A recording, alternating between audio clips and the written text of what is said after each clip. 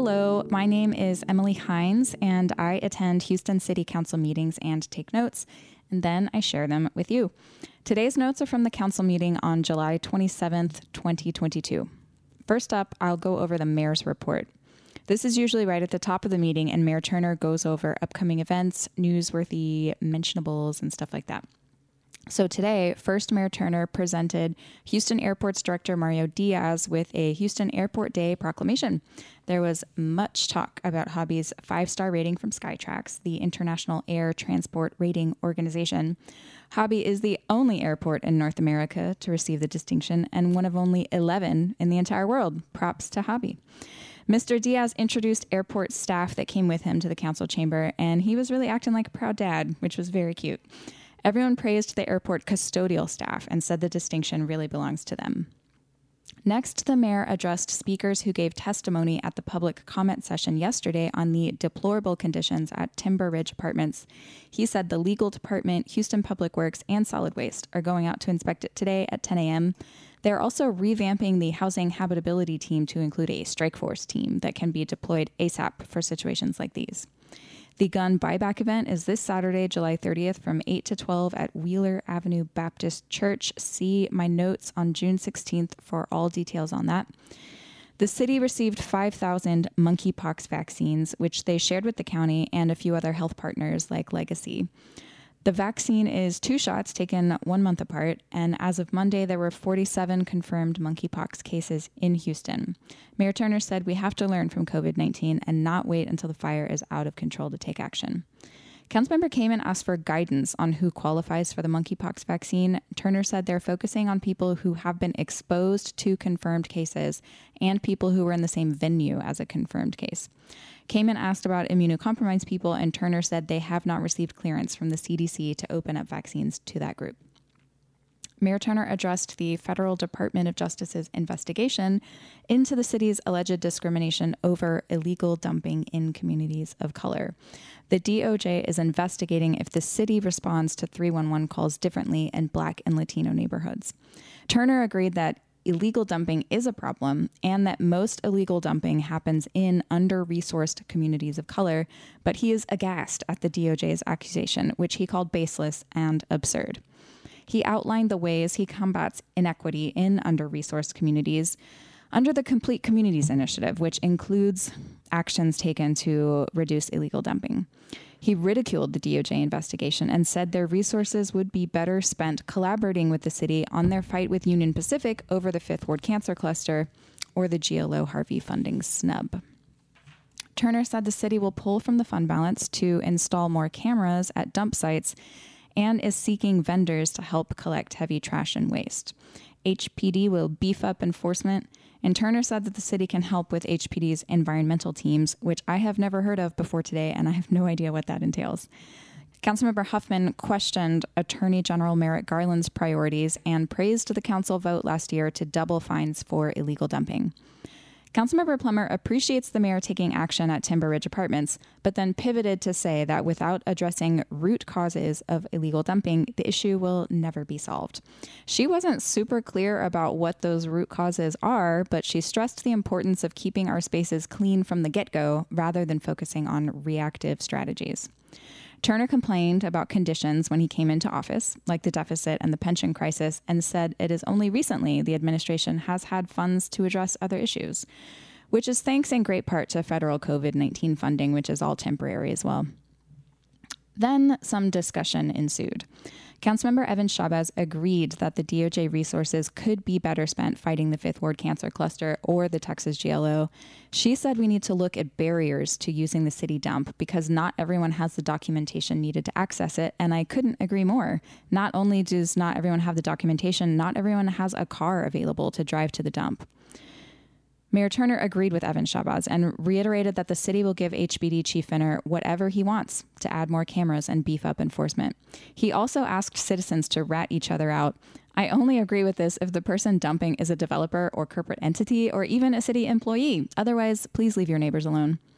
Councilmember Jackson said she always welcomes third-party investigations and reminded everyone it's not just individuals doing the dumping, it's also businesses who may not even be located in the districts they're dumping.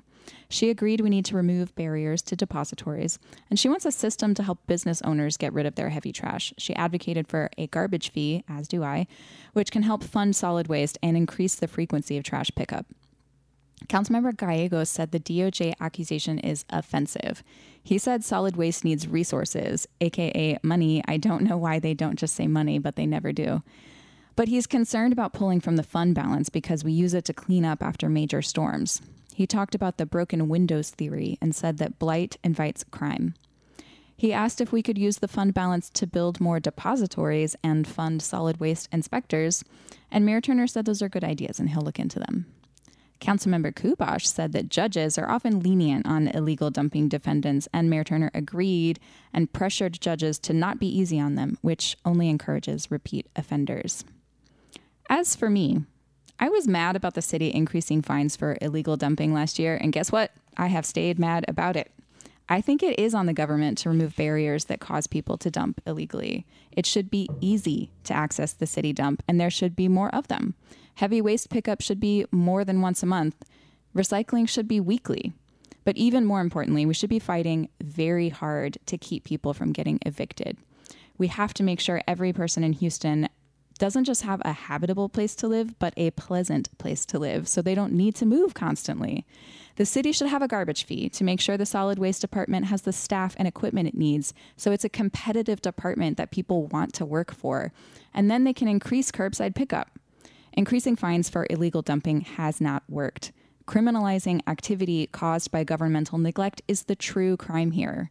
We have to require developers, construction companies, and renovators to provide their own dumpsters and take their waste to the dump. But at the same time, we have to make it easier on regular people, some of whom don't even have a car, to take care of their waste. We can reduce those vacant lots that turn into dump sites by buying them and putting affordable housing there. And then we can make sure there's adequate garbage disposal options for the people that live there too. When I say I want to reallocate funds away from the police department, this is what I mean. I don't want to spend more money on HPD to beef up enforcement. I want to use that money to take away the reasons the city thinks that enforcement is necessary in the first place. And now it's time to pivot away from me being mad about that to just some regular agenda stuff. Sometimes it's really roller coaster at these meetings, so here we go. Agenda item 2 approved spending $1.4 million on 4 street sweepers for Houston airports. It's this kind of spending that helped Hobby get that 5-star rating. Agenda item 3 approved spending $1.1 million on a new hazmat truck for the fire department, and it will be used in the Port of Houston and Ship Channel areas. Agenda item 5 approved spending $90,000 on a gas chromatograph system. I'm definitely saying that wrong, for Houston Public Works, which analyzes volatile compounds, and it will help the city stay in compliance with the TCEQ. Agenda item 6 approved a $200,000 grant to the Village Learning Center in District E for work training, education, and case management for 125 individuals with intellectual or developmental disabilities. Councilmembers Martin and Gallegos spoke about the importance of the Village Learning Center and their own personal experiences with persons with developmental disabilities, especially as they age and their familial caregivers pass on. Agenda item 7 approved a $250,000 contract extension for uninterrupted power supply, or UPS, maintenance and support services for the airports. UPS units provide power protection for the most critical Houston airport system technology systems and provide power protection for the heart of operations, including servers, communications, airport communications center, Wi-Fi, phones, computer networks, and parking. So this $250,000 will replace UPS batteries and capacitors at IAH and Hobby. Agenda item 8 deals with a proposed electricity rate hike by Entergy, which serves 1,800 customers in the Kingwood area.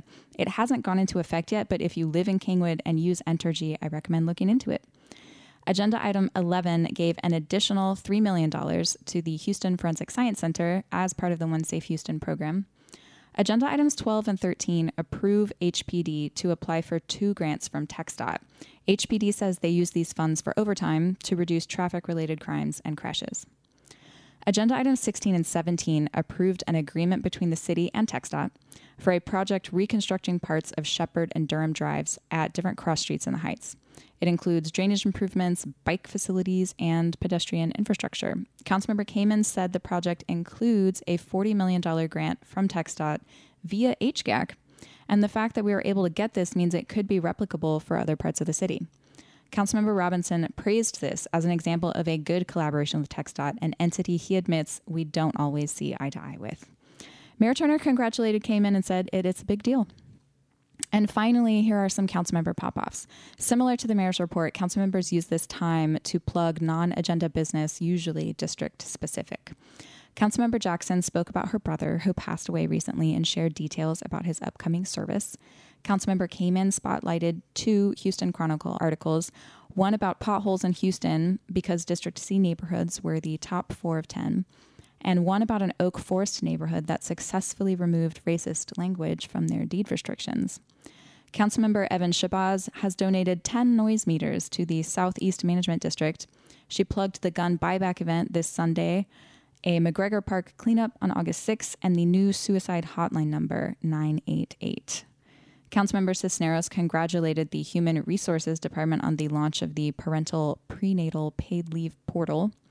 And she plugged the August 12th deadline for feedback to TxDOT on the I-10 elevation project. You can visit TxDOT.gov for more information about that. Councilmember Knox complained about the gun buyback event. He says it is a feel-good event that will not prevent crime, but he does admit it's a good way to get rid of guns you don't want. Councilmember Martin said that drought causes water main damage, so if you notice your water bill is higher than usual and suspect you might have a burst pipe, please report it to 311 because then an investigation will be triggered.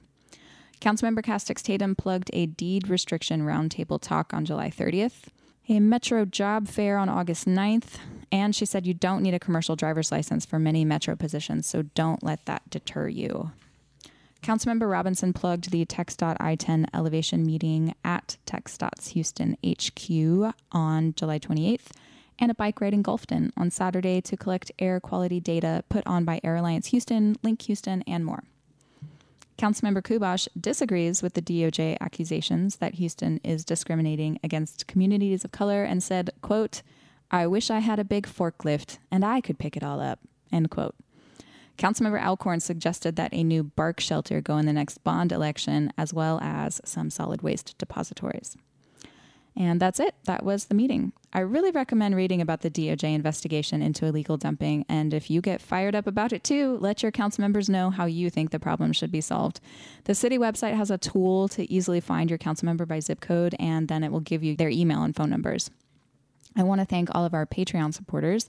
We have one new supporter to thank, whose name is Greg.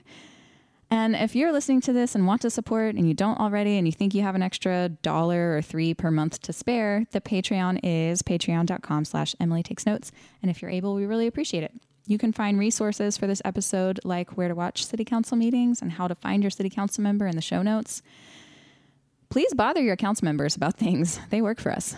This week's episode has music from Joe Wozni. It was recorded and produced by Connor Clifton. All right, everyone, I'm Emily Hines, and I thank you for listening.